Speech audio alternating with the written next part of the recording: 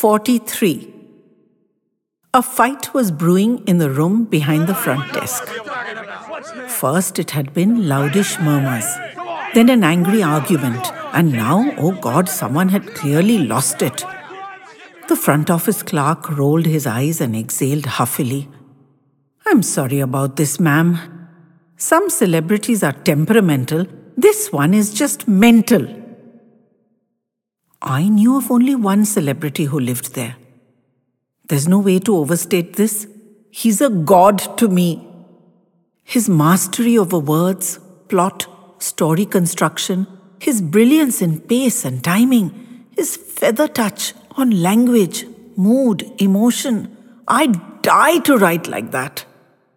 So I hoped and prayed I'd run into him, breathe the same air, walk in the same rooms, exchange a few words with him if I should be so incredibly, unbelievably lucky.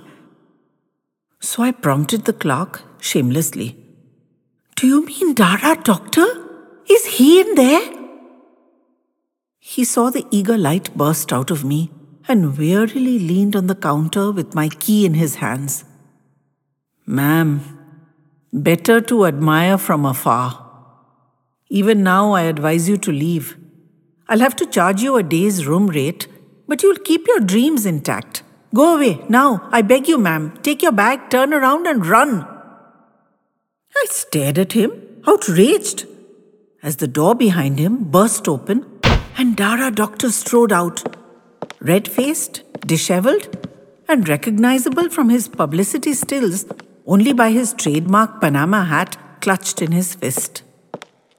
He barreled past me in a white fury, still yelling over his shoulder. "If it doesn't bother me, why the bleeding hell should it bother you? I'm not moving, and you better not touch a single thing in there as long as I'm alive, or I'll crucify you and your dump of a hotel. Do your worst, you bloody incompetent, illiterate, good-for-nothing toad." He disappeared into the lift, and I turned back to catch the front desk man in hurried discussion with the manager. The older man approached me with an ingratiating smile. "My regrets, madam, but geniuses will be geniuses. Mr. Doctor was upset, and when he's upset, he lets us know it. Please join me in the downstairs bar for a complimentary drink." He indicated a stained glass door adorned with the simple sign, "Downstairs." But drinks at 11 a.m. were a bit much, and I demurred and hefted my backpack to my room on the second floor. The hotel was built around a courtyard, and creepers fell over the balconies from level to level, trailing green and pink and white abundance. My room was 25. I had to pass 23. The whole world knew his was 43. I stood foolishly, gazing at that door for ages, and scooted off to my own room, still fluttering with delight. I unpacked and bathed, chose a summery dress and thin-soled sandals. It was lunchtime. The rooftop restaurant would be ideal, I thought. But first, I slipped up the stairs to the 4th floor. Stealthily, guiltily, I approached 43. I walked past, 3 or 4 times to be honest. But I couldn't hear his typewriter or his snoring, both of which I'd read much about. I was searingly disappointed. Eventually, I went on up to the restaurant. Stained glass door, helpfully labelled, "Upstairs." It opened onto a terrace, half canopied, half open to the cloudless blue sky. At the far end of the bamboo bar, slumped Dara Doctor. Everything else immediately retreated into a haze.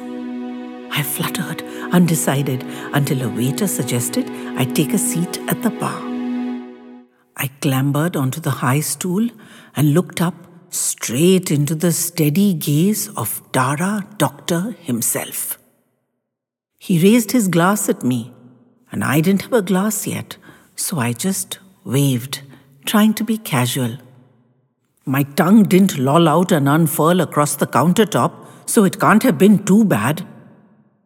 The big man got off his stool, I noticed, while pretending I wasn't noticing, and almost had me falling off mine when he settled beside me.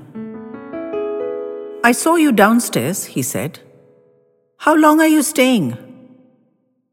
Normally, that would be an inappropriate question. But this was Dara, doctor. So I spluttered out, "4 nights. I leave on Tuesday." He introduced himself as if I didn't know who he was, and I took the cue to give him my name. He asked if I was a fan, and I blushingly admitted I was. He asked me to name my favorite book and promised me a signed copy, and I half died with delight. I confessed I was a struggling author myself, not published as yet. But I assured him I didn't have a manuscript for him.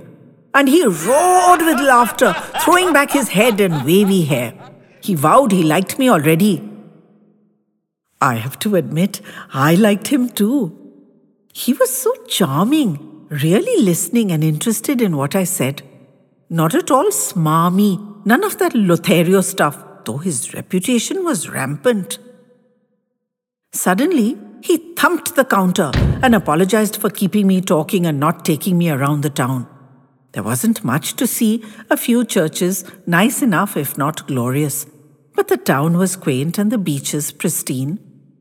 And that's how, for the next few days, Dara Doctor, adored across continents, became my personal tour guide. I couldn't believe this was my life. Yesterday, I'd been a nondescript drudge in a soulless city office. Today, I was sipping cocktails and exchanging trivialities on a sunny rooftop with Dara Doctor. I couldn't even have dreamt up something so wild. We went everywhere and saw everything, but often we just sat in cafes and people watched. Tourists came up and he obligingly autographed their books and endured their selfies. He was urbane and witty, but also, astoundingly, vulnerable, confessing his creative frustrations. To hear him speak, you'd never know he was a literary god. You'd think he was still struggling, like me. That stunned me. I couldn't believe that world-famous authors had the same problems I had. It was disarming. I learned what the tantrum that first day had been about. It seemed the hotel was planning a revamp, and he didn't want his room done. It was a running battle since the day the do-over had been mooted. He wasn't going to move out. Didn't want his room painted or the furniture changed. His room wasn't to be touched, and that was it. Stubborn and immovable. My 4 days ran out quickly, and the trip was almost over. The last night, in a corner under the stars on the rooftop, with only a faint breeze to shift the gloom of impending departure and the end of this amazing interlude, and perhaps under the effect of my small drink, I blurted out, "How is it that you've adopted me like a stray and been so unfailingly good to me when I know you have the temper of a tyrant?" He stared at me long and hard before replying. "You're a struggling author, but you haven't shown me a written scrap and asked my opinion of it. In 4 days, you haven't requested a single autograph, photograph, or selfie. You're a stray that deserves to be adopted. So now you tell me, why did you adopt me? I'm an old warhorse with a formidable temper, as you say. You're a young and pretty girl on a short holiday in a sun-drenched beach town. Why would you waste your precious time on me?" I was gobsmacked by his humility.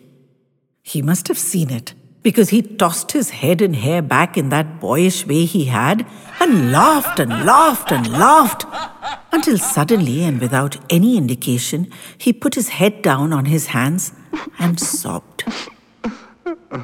It threw me. I didn't know what to do. Should I offer comfort? Was it a ploy? but the man was evidently wretched. And so I waited, out of common human decency.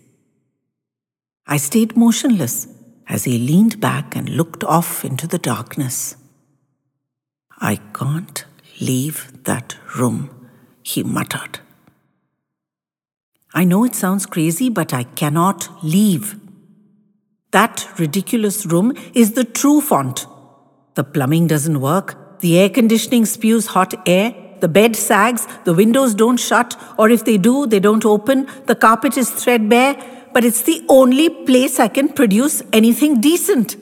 They can mess me up as much as they like, but they can't mess with my work. That's my legacy. I have a name and a reputation and a madly loyal fan base. If staying in that room till it falls apart is the only way, then that's what I must do." His voice fell from the crescendo to a long silence, and we sat quietly, wrapped in the sultry night and our own thoughts. I knew he'd been drinking excessively that day, even by his own outrageous standards. But I wasn't his nanny. If he chose to kill himself with drink, that would be his own call, not that of present member of loyal fan base. The words tumbled out through his thin lips and attacked me viciously. "I don't know why I'm telling you this. I know you're crazy about my books and it's wrong to disillusion you. But the plain truth is, I don't write those books you admire so much. They're ghost-written. I get the credit, the money and the adulation that comes with them, but no satisfaction because it's not my work. They're literally written by a ghost. Don't go. Please stay and listen." This as I pushed back my chair to leave. He was obviously too much the worse for drink to be in his senses. "I'm not off my rocker. Have you read my early works? Ham-fisted, huh?" And then I landed in this godforsaken hole of a hotel and this mangy corner room, and something changed. Nobody knows what, not even I. I just type up my text and leave it in the typewriter overnight. It doesn't work if I write elsewhere, or if I use a computer or write by hand. My ghostwriter won't touch that output. But leave the last sheet in the manual typewriter overnight on the desk in 43. And by morning, it's transformed. I sat silent. What was there to say? I've tried to figure out who it is. The closest I can get is a lawyer, but no author. Folks say they hear my typewriter clacking all hours of the night while I'm fast asleep or wide awake and watchful, but nothing's going on inside the room that I can see or hear. It sounds crazy, but I've concluded it's a ghost who wants to write and is using me. So I must protect him, however mad that sounds. That's why I'm not letting them in. Over my dead body, I've said.